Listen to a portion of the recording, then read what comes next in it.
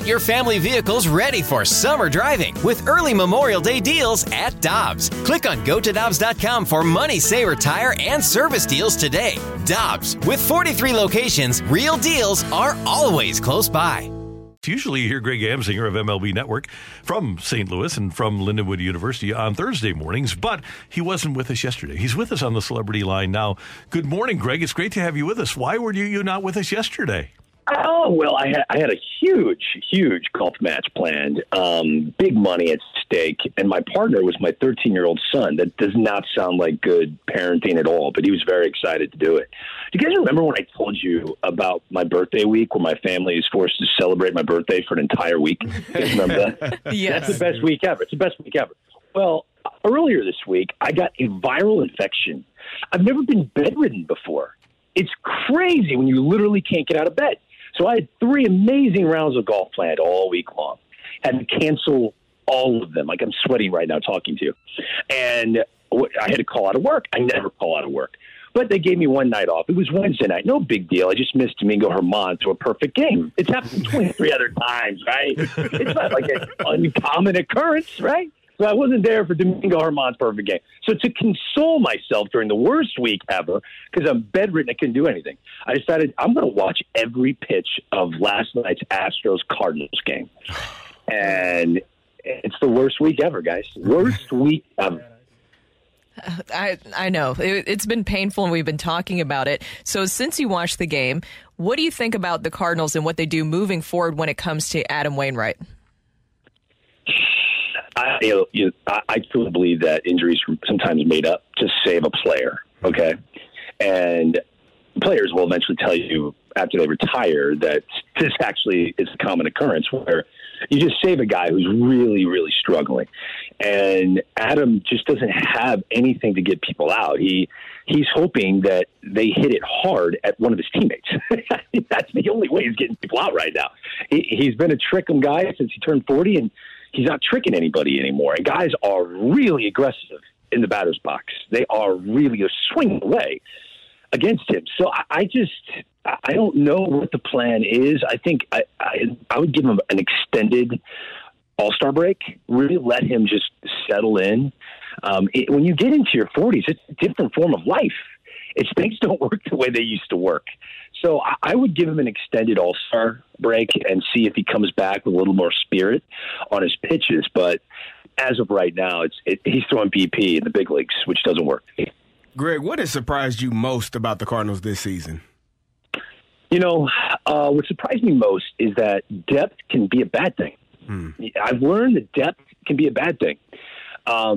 There have been numerous. I'm a huge college basketball fan, and when I watch these blue chip McDonald's All-Americans all decide to go to one school, right? Well, that school for some reason will struggle and lose games because the culture's messed up. Because guys are disgruntled; they never sat the bench before, and this overflow of depth and talent is leading to culture war within the program, and you don't want a 162 tryout to happen for the baseball season. You really want a team to understand what their role is. But when you know that the front office knows that they have 5 guys that can play behind you, that can replace you, and everyone in the media talks about it, it is a hard thing to try out when you're a big leaguer. So to me, that's what it feels like. I mean, Contreras even went through it, and he got a big contract. But Arenado doesn't deal with this. Goldschmidt doesn't deal with it. But for the rest of these guys, they're trying out. And that is a really weird thing that I never thought I'd say, that sometimes depth can be a problem. So, Greg, last year, the Texas Rangers went 68-94. Right now, they're in first place in their division. Cincinnati Reds went 62-100. Now they're tied for first in their division. The Arizona Diamondbacks went 74-88, finished fourth in their division, 37 games behind the Dodgers. Now the Diamondbacks are in first. My question is, how do the Cardinals perform that sort of turnaround for 2024? By trading away guys that won't impact 2024 dramatically. If they're going to be sellers, you got to look and go, okay, who can we win without? Keep in mind, you're not going to have headline attractions with starting pitcher free agency, but it is as deep when it comes to starting pitchers as I've seen. There are going to be many, many free agent starting pitching options for the Cardinals to pluck away. So with that said, who could they trade away? When you're bedridden, you think about this stuff, right? So I was thinking, Jack Flaherty has to be traded. If you're the LA Angels, you're thinking bring this guy back to California. He'll be rejuvenated. He'll love being in our ballpark. You could find a clear-cut number 2 behind Shohei Ohtani. Tommy Edman. I love the guy. I don't think he's a starting player, but I think he would be a terrific cherry on the top of the aforementioned Texas Rangers. They've got their consistent lineup every single day, but he could literally play every day, giving a spot day off to all of their guys. I think he'd be a perfect fit. And Bruce Bochy had many players just like Tommy Edman during his days with the San Francisco Giants. I see Jordan Montgomery going to the San Francisco Giants, who have been a surprise team in the NL West. And I think his stuff would play in that big ballpark. I think Jordan Montgomery would be terrific there. And then Paul DeJong. I think Paul DeJong is the shortstop version of Max Muncy. If you look at home runs per at-bat, he's up there. He might be most in baseball. So the Dodgers love that kind of thing. They're getting no offensive production at shortstop right now. Miguel Rojas, I don't think has a home run. I think DeJong to the Dodgers makes a ton of sense. You trade away guys, get some young talent in return, keep the core. Like you said, I think they could give it a go again. And I wouldn't be shocked, depending on who they sign in free agency, to have a lot of people pick the Cardinals to win the Central next year. Is there anybody in particular, starting pitching-wise, that you think that would be available that would be a good fit for the Cardinals? Right now, no. I think they're so far out of it. I can't even picture this team turning this thing around. Their losses are depressing. They're like rollover depressing. And there's not going to be a change. So, I mean, they're all hands are on the wheel. Every human in the front office and Oli Marmol and his coaching staff, everyone has got their hand on the wheel, and they're all sinking the ship together, right? Like they're all going down together. No one is arguing with anybody.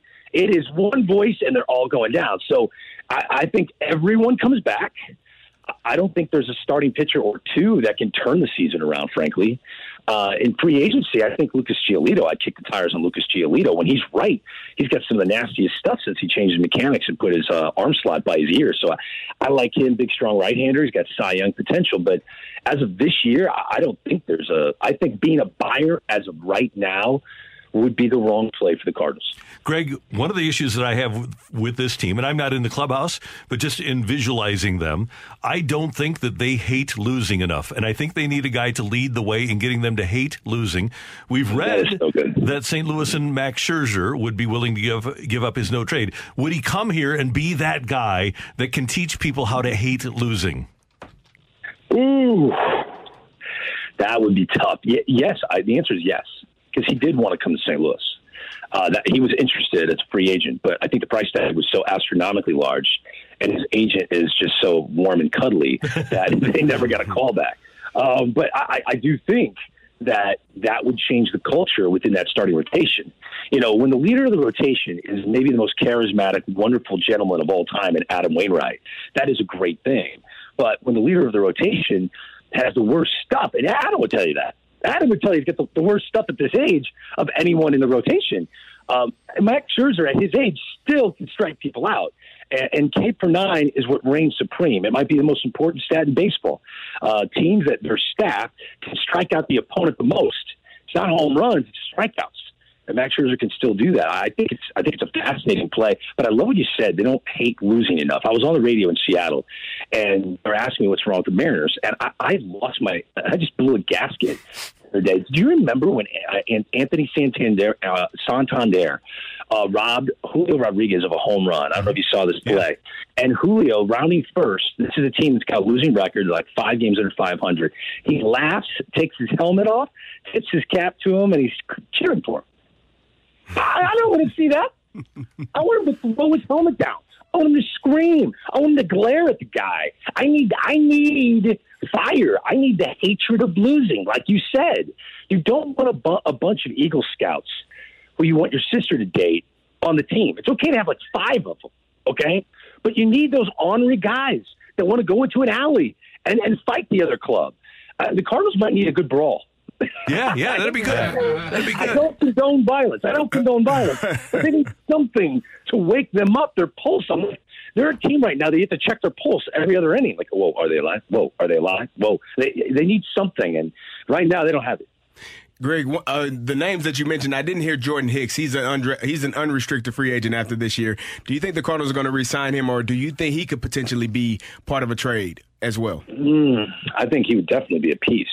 His stuff is just electric. Doesn't get the strikeouts as you would think, the velocity that he has, one of the best in baseball. There will definitely be teams calling, no doubt. I don't know if the Cardinals would be interested in bringing him back. To me, he reminds me of Reyes, who they decided not to keep, and they were very patient with him. I think this is a team that's going to try to reimagine their pitching in the offseason. That's what I think they're going to do. Flaherty's days are numbered as a Cardinal. I think Montgomery's days are numbered as a Cardinal. Obviously, Adam Wainwright won't be back. He's retiring. So the entire bullpen could be reimagined. The staff definitely will be reimagined. So you'll be seeing different people throwing baseballs to Wilson Contreras, unless there's drama there in 2024. Greg, last thing. Later on in the show, we're going to have our 4th of July food draft. If Greg Amsinger has the first pick in the 4th of July food draft, traditional 4th of July barbecue food, what are you taking? I'm doing a spicy Italian sausage. Oh, that's very specific. Nicely done. Yeah, I like that. It's delicious. You can actually get them. You can get them that has like cheese in them as well, and they're just I haven't eaten in 3 days, so that you just got me going. Okay, and so the golf match. Who's going to win when it gets rescheduled and you wind up playing? Who's going to win? My wife was a bit concerned that I'm playing for money with my son. My son is 6'1". Okay, he's got a full mustache. You would think he can drive. All right, and he shoots in the 70s, so he's 13 years old. He's not paying these guys if we lose. I'm going to pay, but I want him to have fun. I want him to get out there and play against real good players that are intimidating. He's going to play against professional athletes, so it's good for him. He wants to be a college golfer. I think it's part of the maturation process. I'm going to tell him, look, if you make it to the PGA, just don't tell people that this happened. Right? Like when Jim Nantz interviews you on CBS, don't say, what are some of your fondest memories playing with your dad? Oh, I remember when I was 13 years old. We were playing for $200 on the front, $200 on the back. Like, don't do that to me, London. Don't do that to me. Okay, but Greg, answer the question. Who's going to win? Oh, we're going to win. He's a winner, bro.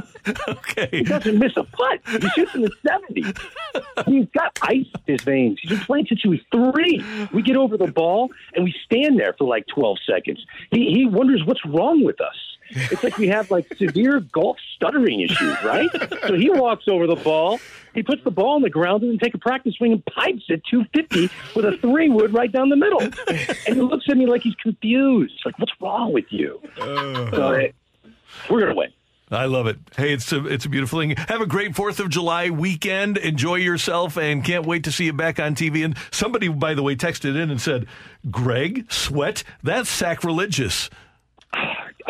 No one can see me. I'm in my room. My hair's down. That's all I got. My hair is down. That's how bad I feel. Think about that for a second. That's terrible. That is epically bad feeling. I hope you feel better. Love you, Greg. We'll see you later. Take care, guys. Thanks, brother. Greg Amsinger, MLB Network on 101 ESPN.